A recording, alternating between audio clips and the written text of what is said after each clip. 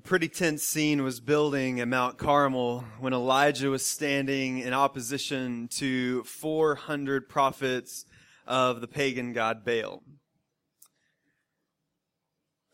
And during this time, the people of God, the Israelite people, had started wandering away from their first love. They had started wandering away from the worship of the God who had saved their ancestors out of Egypt, who had provided for their people time and time again, the God who they knew to be the creator of the heavens and the earth, and they had begun looking in other places to find something else to worship.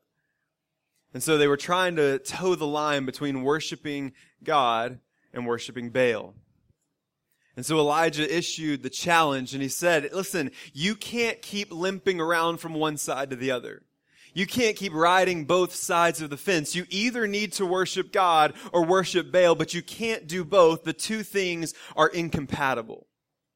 And so he said, let's find out who's worthy of our worship and who's worthy of our praise. And if it's Baal, if Baal shows himself to be the one true God, then worship Baal by all means. But if it's Yahweh, if it's our God, the God of our father Abraham and Isaac and Jacob, if he shows himself to be the one true God, then you need to forsake your idolatry and worship him alone. And so Elijah set up this challenge. And they were going to take two altars, one for the prophets of Baal and one for Elijah, the prophet of God. And they were going to sacrifice a bull and put the bull on top. And then they were going to ask their God to do the impossible. To send fire from heaven and consume the altar. And whichever God could do the impossible would be the God that was worthy of worship and praise. And so Elijah, being a pretty good sport, said, you know what? You guys go first. You pick the bull, you pick the altar, you guys take the first run at this. And so the prophets of Baal did, all 450 of them. And so they constructed an altar and they put the animal on the altar and they began to pray and they began to ask their God to send fire. But nothing happened. Just silence. And so they started to pray harder.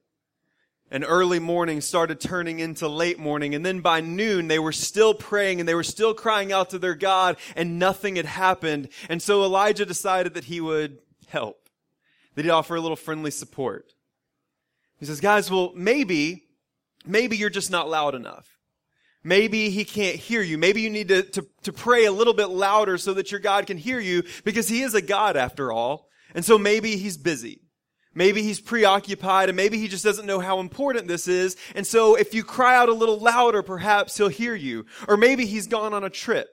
And he's somewhere far away, and so you need to make your voices louder so that he knows that you're trying to get his attention. And the people ramped up their prayers. And they started crying out in anguish and throwing themselves on the altar and even resorting to some of the pagan practices of cutting themselves open and bleeding on the altar, asking their God to do something that it was becoming very obvious that he could not. And so finally Elijah said, listen, enough is enough. It's my turn. And Elijah took 12 stones, one for each of the tribes of Israel, the people that were supposed to be worshiping God in spirit and in truth, and he stacked them together and he laid the animal on the altar. But he didn't stop there. Just to show how big and how powerful his God was, Elijah dug out a trench around the altar.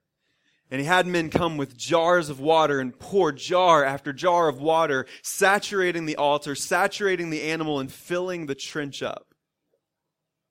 And then Elijah comes to the altar and he starts to pray. And this is what he says. O Lord, God of Abraham, Isaac, and Israel, let it be known this day that you are the God in Israel and that I am your servant, and that I have done all these things at your word. Answer me, O Lord, answer me, that this people may know that you, O Lord, are God, and that you have turned their hearts back.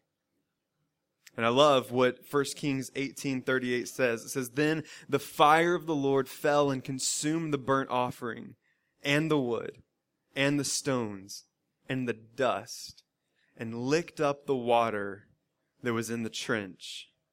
And when the people saw it, they fell on their faces, and they said, the Lord, He is God.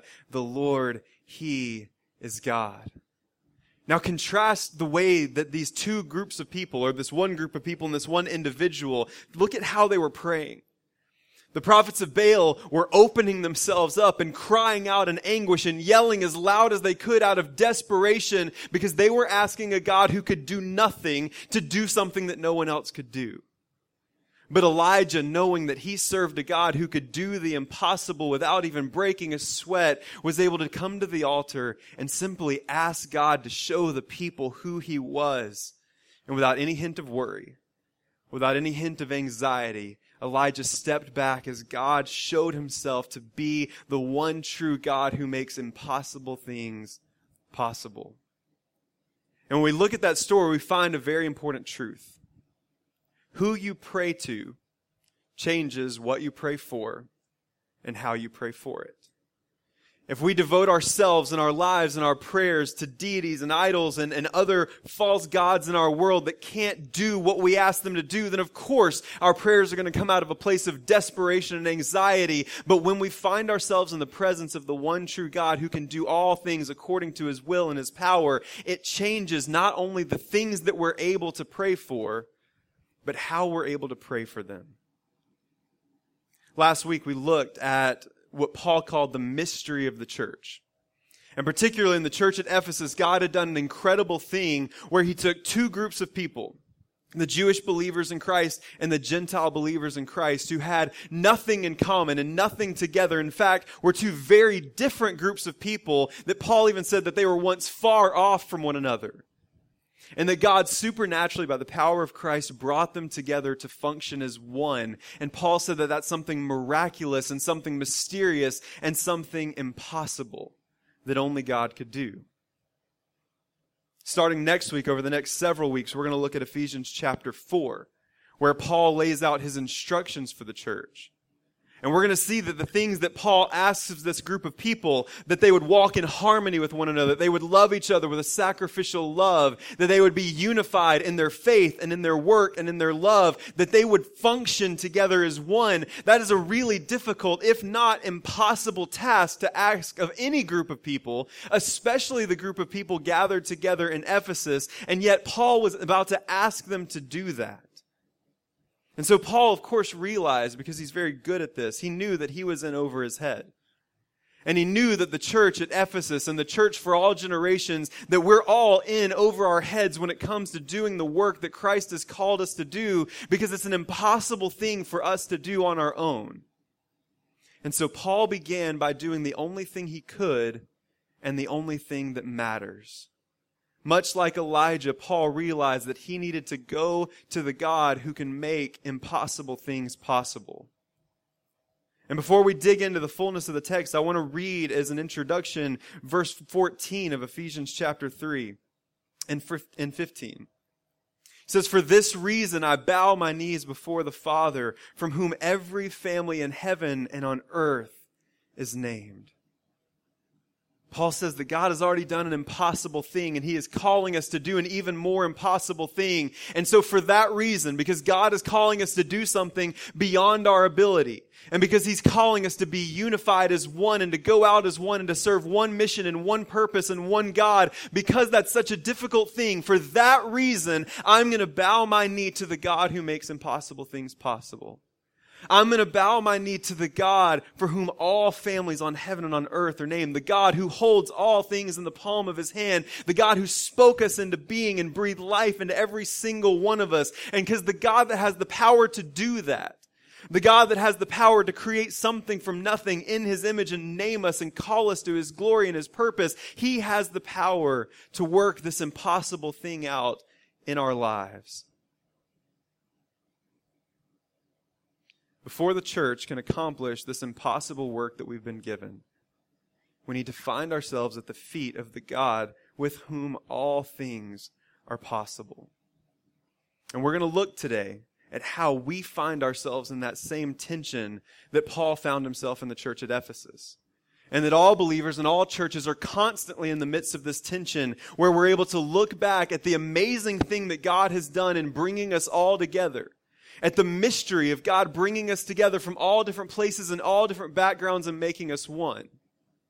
But we also look ahead to the things that we know that God is calling us to do and the places that God is calling us to go, and realizing how difficult a task that can be. And so finding ourselves in the midst of that tension, we also need to find ourselves in the exact same place that Paul and Elijah found themselves, on our knees praying that God would give us the strength and the ability to do what He's called us to do. And so this morning we're going to look at Paul's prayer for the church at Ephesus. And we're going to see what he prayed for this group of believers, but not only what he prayed for this group of believers, but how this prayer applies to the church all around the world during the time that Paul was writing this, the church through every generation since then, the church all around the world right now, and we're even going to see how this prayer applies to our church here and now. And we're going to use this prayer as a blueprint to our season of prayer and fasting leading up to our new community groups in the fall and all the other things that we're going to be doing as a church this fall here in our community, and then hopefully next year all around the world. But let's read this prayer from Paul and then go to the Lord in prayer. In Ephesians 3:14 through 21. For this reason I bow my knees before the Father, from whom every family in heaven and on earth is named, that according to the riches of His glory He may grant you to be strengthened with power through His Spirit in your inner being, so that Christ may dwell in your hearts through faith, that you, being rooted and grounded in love, may have strength to comprehend with all the saints what is the breadth and length and height and depth, and to know the love of Christ that surpasses knowledge, that you may be filled with the fullness of God. Now to Him who is able to do far more abundantly than all that we ask or think, according to the power at work within us, to Him be the glory in the church and in Christ Jesus throughout all generations, forever and ever. Amen. May God add His blessing and His favor to the reading of His word. Thanks be to God for His word. Father God, we do thank You and we praise You for Your grace and Your mercy. God, we thank You for this prayer that Paul has for the church. And not only that it applies to the church at Ephesus, but the church all around the world, all through the ages, and even for us here now as Redeeming Grace Community Church. We thank You for the mystery of how we got here, the hope of what's to come, and the peace that comes in knowing that we come this morning in the presence of God, a God who can do all things according to Your riches and Your glory and Your strength and Your power and Your might. And so God, we ask that You do exactly that in and through us. That You teach us through Your word this morning, and that You give us a passion and an excitement for what's to come, a humble admiration for what's already happened, and a reminder that all of this is not by our effort or our work, but based on You and Your kindness and Your mercy extended towards us as You work through us through the grace of Your Son and the power of Your Spirit. And God, we ask all these things in the precious name of Jesus. Amen. If you've ever felt inadequate for ministry, you're not wrong. If you've ever felt like God is calling you to do something that's beyond your pay grade, that you don't have the ability to do, that you don't have the strength to do, that may seem like it's way bigger than anything you could possibly accomplish, you're probably right. The reality is, for each and every one of us, when I feel inadequate to live the life that God has called me to live, when I feel inadequate to do the things that God has called me to do, when I feel inadequate to live out the ministry that God has given me, I am absolutely correct in the fact that I can't do it, I don't have what it takes, and I'm not good enough to fill that role. There is a certain level of inadequacy that comes in being a follower of Christ because we realize that it's not about what we can do. In fact, if we were capable of doing what God has called us to do, there really wouldn't be anything mysterious about the church at all. If the church was made up of the best and we all had all the gifts and all the abilities and all the skills and all the confidence that we needed to do all the things that God is calling us to do, then people wouldn't look at the church with awe and say, how is this a thing that's able to take place? They would look at us and say, oh, of course, that makes sense. Look who they are. Look how they work. And so Paul understood that this mystery of the church working together required that the church wouldn't be adequate to do what we're called to do on our own. And that's why Paul begins his prayer with a prayer for strength for the people of God. He says, "For this reason I bow my knees before the Father, from whom every family on heaven and on earth is named, that according to the riches of his glory he may grant you to be strengthened with power through his Spirit in your inner being." And what I love about this passage of Scripture is that Paul doesn't pray that the church would get stronger. He doesn't go to God asking that he would improve on the things that they already had, that God would build on the foundation that they've already laid. He doesn't pray that God would hone their skills and their gifts and their abilities, but that the strength that God has given them is something that's coming from without. Something that has to be given to them, that they wouldn't be strengthened according to what's already living inside of them, but they would be strengthened with power through his Spirit in their inner being. Paul prays that they would be given a strength that's according to the riches of God's glory. Not based on our limitations. Not based on what we have to offer, not based on the little things that we bring to the table, but for the church at Ephesus, Paul says, don't worry about what they have, God. I want you to strengthen them according to your riches. I want you to strengthen them according to your strength. And so Paul is asking for the people of Ephesus to have a strength that comes from God that is without limitation or boundary or barrier. He asks that the strength would be born out of his power. That it's not something that lived deep inside, but something that God offers for the people, that's given as a gift, not something that can be earned. That's why Paul says that he asked that God would give it to them out of his Spirit. That the Spirit of God would plant this deep within them in their innermost being. Much like Paul would talk about with the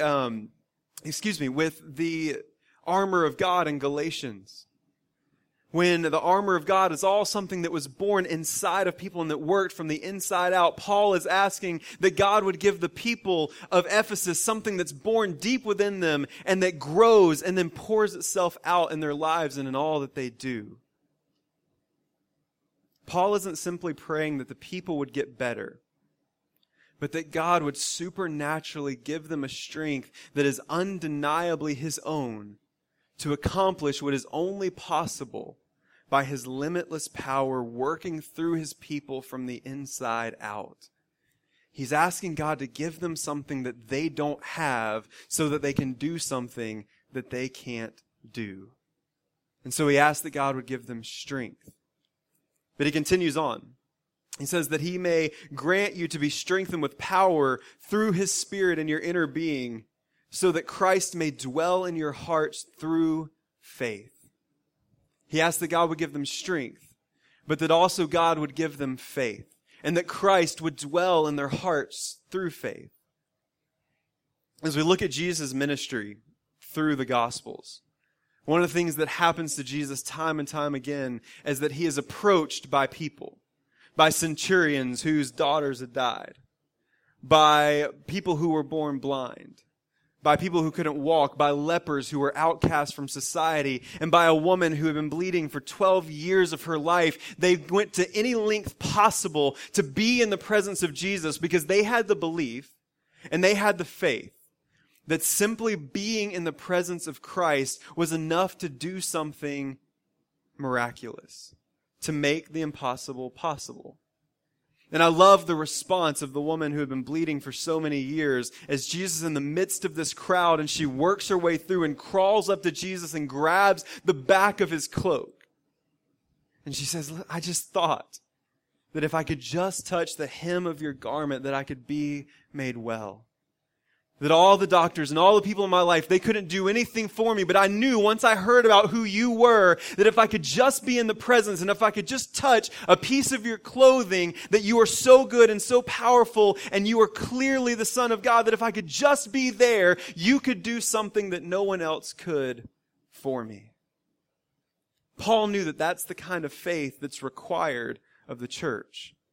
The kind of faith that brings us into the presence of God, because Paul knew that the faith that has the power, as Jesus said, to move mountains can only be found in the presence of Christ with eyes wide open to see his power on display. And that faith in the presence of Christ allows the church to freely do our work. See, Paul is praying for the church of Ephesus a prayer for salvation.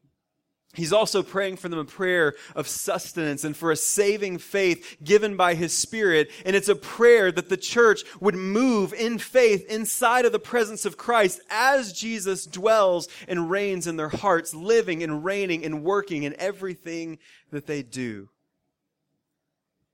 Paul's prayer is a prayer that reminds the Christians at Ephesus that they not only belong to Christ, but that they are united with Christ. And in the next couple of weeks, we're going to talk a lot about what it means to be united with Christ and how much of an incredible gift that is for us individually and as a church. But not only are they united with Christ, but that in the presence of Christ, with Christ dwelling in their hearts, that he is moving in them for their good, for God's glory, and for the work of the kingdom. I love how Matthew Henry described this passage in his commentary. He said that Christ is said to dwell in his people as he is always present with them by his gracious influences and operations. Observe, it is a desirable thing to have Christ dwell in our hearts. And if the law of Christ be written there and the love of Christ be shed abroad there, then Christ dwells there. Christ is an inhabitant in the soul of every good Christian. Where his Spirit dwells, there he dwells. And he dwells in the heart by faith, by means of the continual exercise of faith upon him. He says that faith opens the door to the soul to receive Christ, admits him, and submits to him. By faith, we are united to Christ and have an interest in him.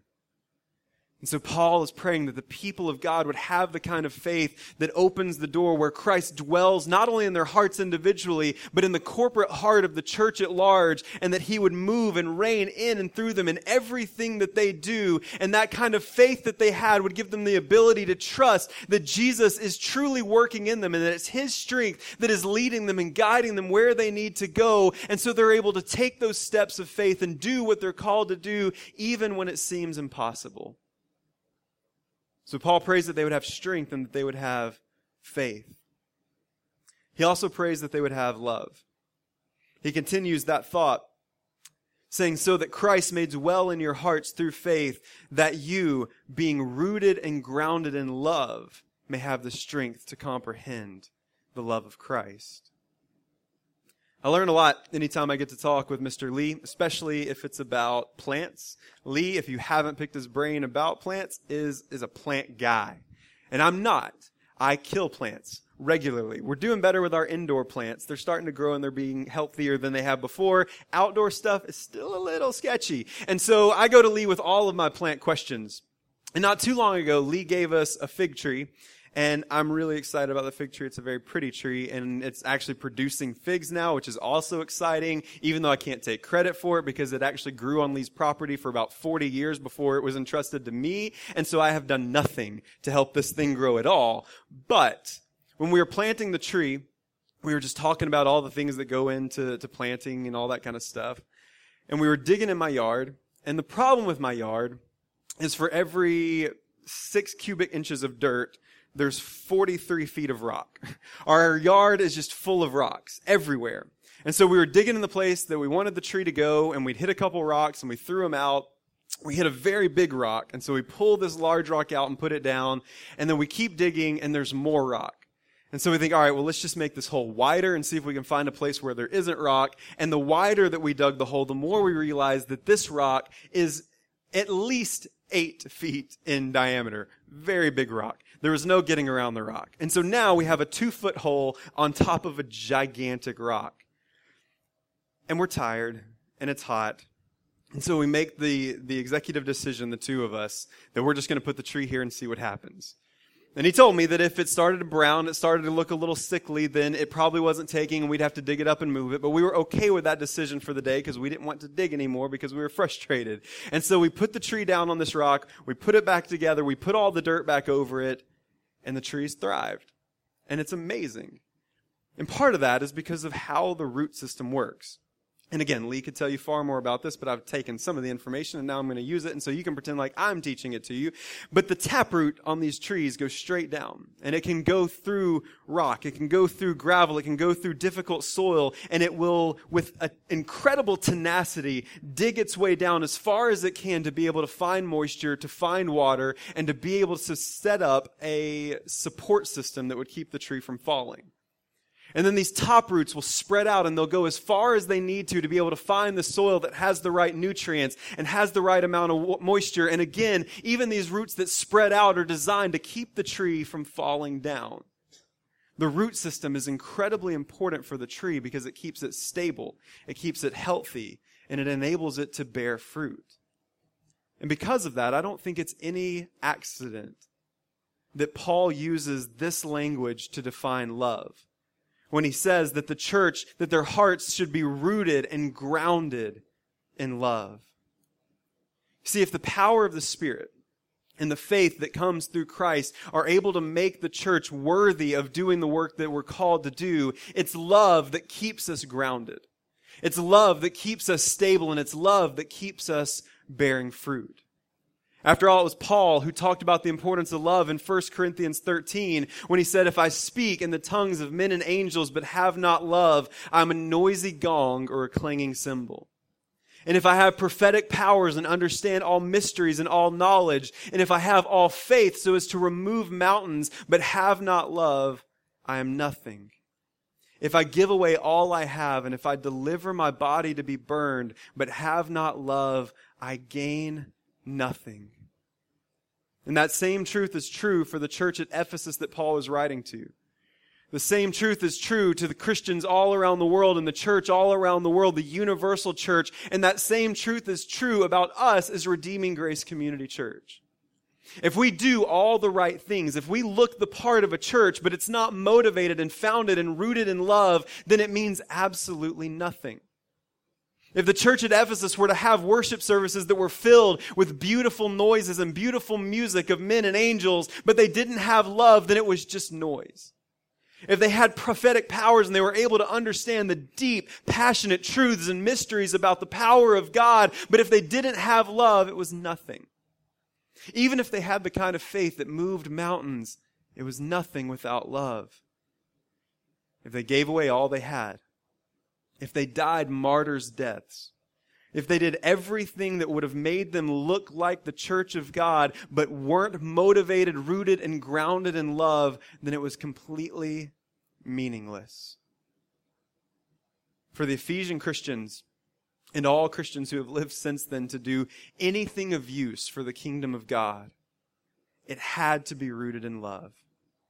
If not, just like a tree, it would dry up, wither, and fall to the ground.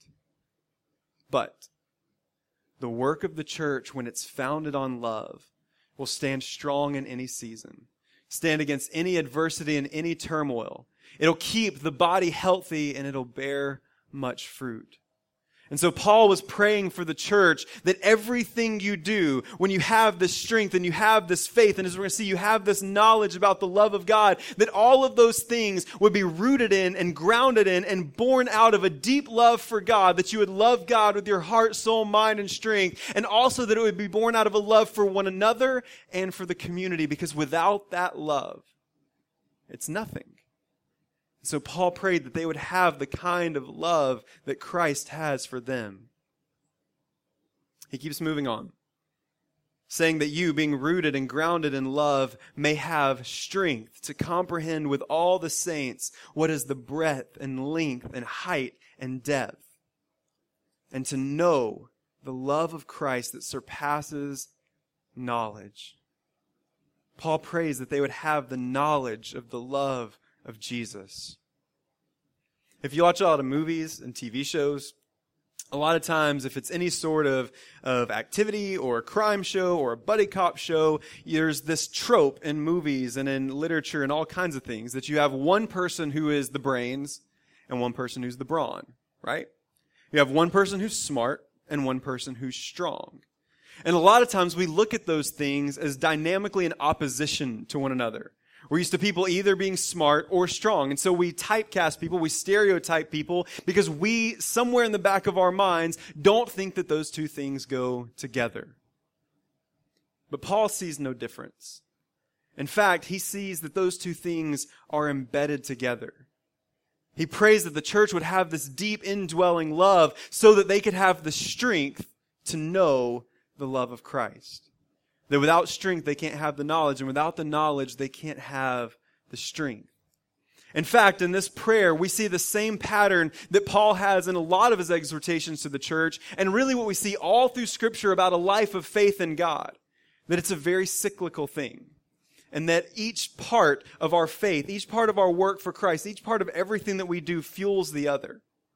And so Paul begins with this knowledge of who God is, saying that God is our Father from whom every family on heaven and on earth is named. And so Paul knows who God is, and the church at Ephesus knows who God is on the base level. They know His power and His might and His strength.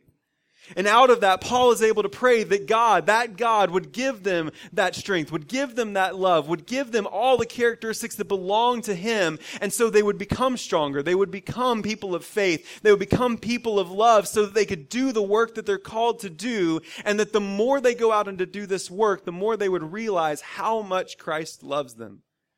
The more they loved one another, the more they would realize the love that Christ has for them. The more that they were strengthened by the gospel, the more they would realize the deep love of Jesus. And then the more they realized that love of Jesus, the more they would be strengthened, and the more they would have love for one another, and the more faith they would have to be able to do the things that they were called to do. And Paul prays that this knowledge would be communal. He says, I pray that you can comprehend with all the saints. That each and every one of you would be of one heart and of one mind. And again, we're going to talk much more in depth over the next few weeks about what this oneness looks like in the life of the church. But Paul is saying, I don't want anyone to be alone. I don't want anyone to be off on their own, doing their own thing. I want everyone to be together under this knowledge that Christ loves you. And I want you to know together how deeply and how passionately Christ loves you. I want you to comprehend something that can't fully be explained. And I love the way that Paul describes it. He says, I want you to comprehend with all the saints what is the breadth and length and height and depth. He says, I want you to understand how wide the love of Christ is.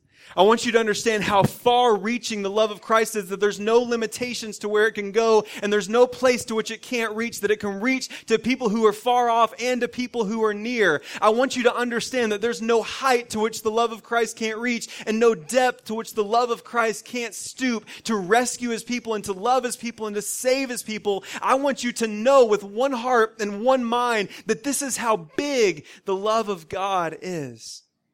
He wants them to dive deeply into that knowledge.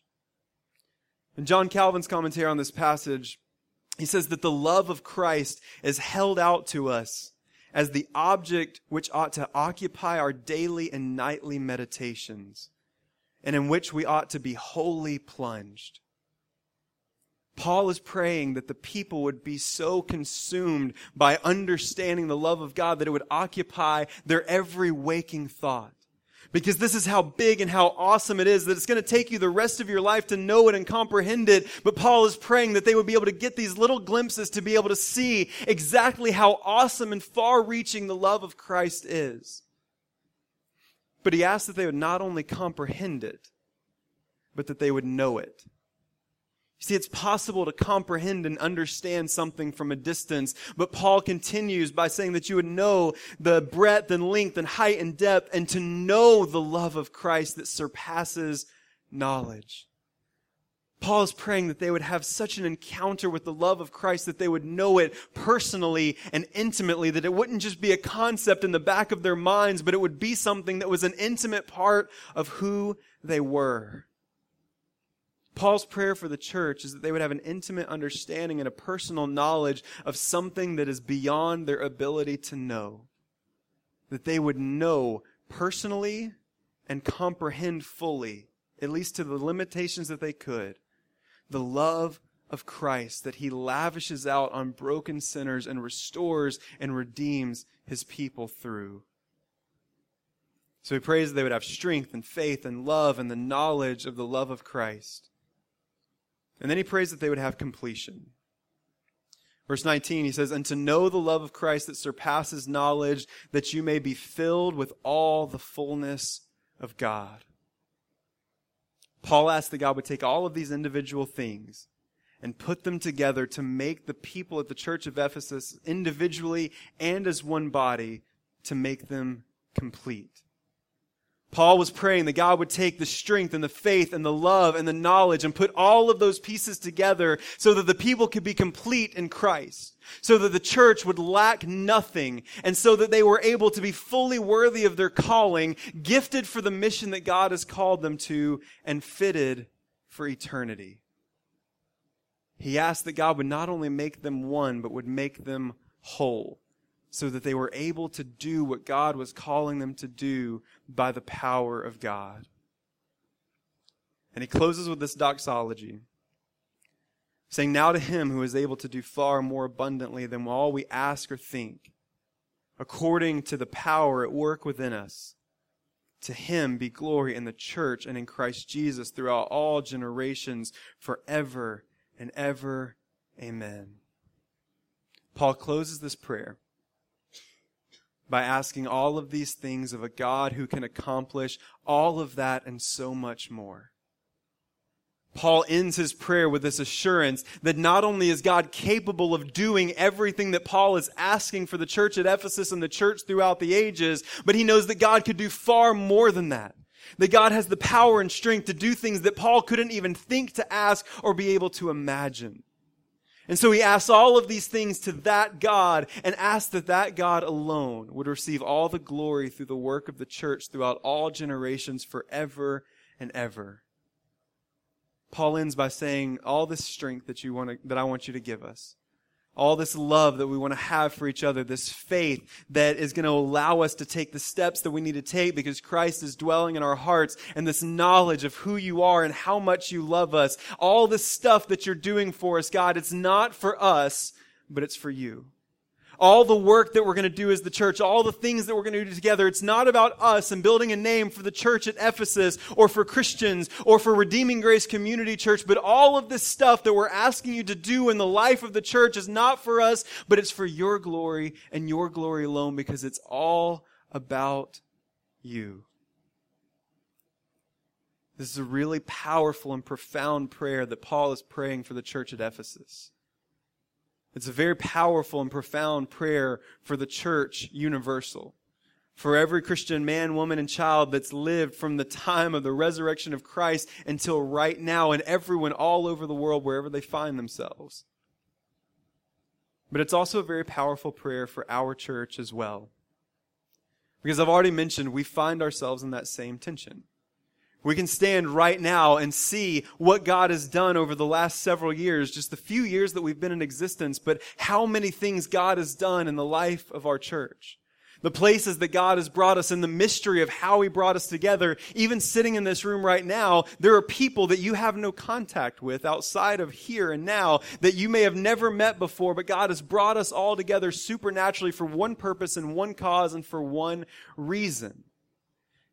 And so while we can look and talk about the history of our church and see all the things that took place to get us where we are right now, we know that God was working under all of those obvious things to do something not so obvious, to do something supernatural and to do something amazing. And so just like Paul was celebrating the mystery of the church and the mystery of the gospel in chapter 2 and chapter 3, we get to celebrate this morning the mystery of how God has brought us this far already and all the things that God has done in the life of our church. But we also know there's a lot of good things coming up. And we are, as a staff, really excited about this fall because we feel like at this point we've grown to the point where now we're moving out of what's been a very long church planting mentality to now feeling like we're able to do things as we grow as a church. And so there's a lot of things that'll be coming up that we'll be talking about over the next several weeks and that Adam will be bringing up in the announcements and on all the social media and the website. We'll be talking a lot about some of these things, but the cornerstone of all of this is going to be the launching of our new community groups. From the very beginning of our church, we knew that that was going to be a huge part of who we were when God enabled us and we had the ability and the people to be able to have a functioning community group ministry. And so this September, we're going to be starting with our first 3 community groups. One, Adam will lead at his house. One, Drew will lead at his house. And then Stephanie and I are going to host one at our house that Lydia is going to lead. And these small groups are a very important part of the DNA of who we are as a church, because again, our name is Redeeming Grace Community Church. And we want to be a church that is not only for our community, but a church that is a community. And we really, truly believe that these community groups are going to be missional communities in the neighborhoods in which they're planted. And so we want to look at these community groups as a doorway into our church, to reach people who might not just naturally walk through the doors of the church, to build through our social networks and through also just the homes that are around the house that our small groups are going to meet, and to go out and to meet the people who are there who need the gospel, and to build relationships, to invite people into homes, to pour into people's lives, to invest in people's lives, being rooted and grounded in love, and establishing this foundation that we are a church that doesn't exist in these 4 walls, but a church who spreads out to everywhere that our members are, loving and serving our community. And we really do believe that we're a church designed to multiply. We would one day love to be able to plant churches and send out missionaries, and where a lot of that starts is in these community groups. And we'd like to see these community groups grow with people coming to know Christ through the work of the community groups and through the fellowship and the intimate relationships that are developed there. And we'd like to see those community groups grow and expand and multiply. We have a very specific passion to see small groups, to see our community groups grow in the neighborhoods here around the church, and to be able to reach people that we have otherwise no direct contact with. And if we do this well, it's going to be something that we can't do well. If we do this the right way, it's going to be something that we can't do the right way. If we do this the way that we feel like we're being led to, it's something that only God is going to be able to do in the life of our church.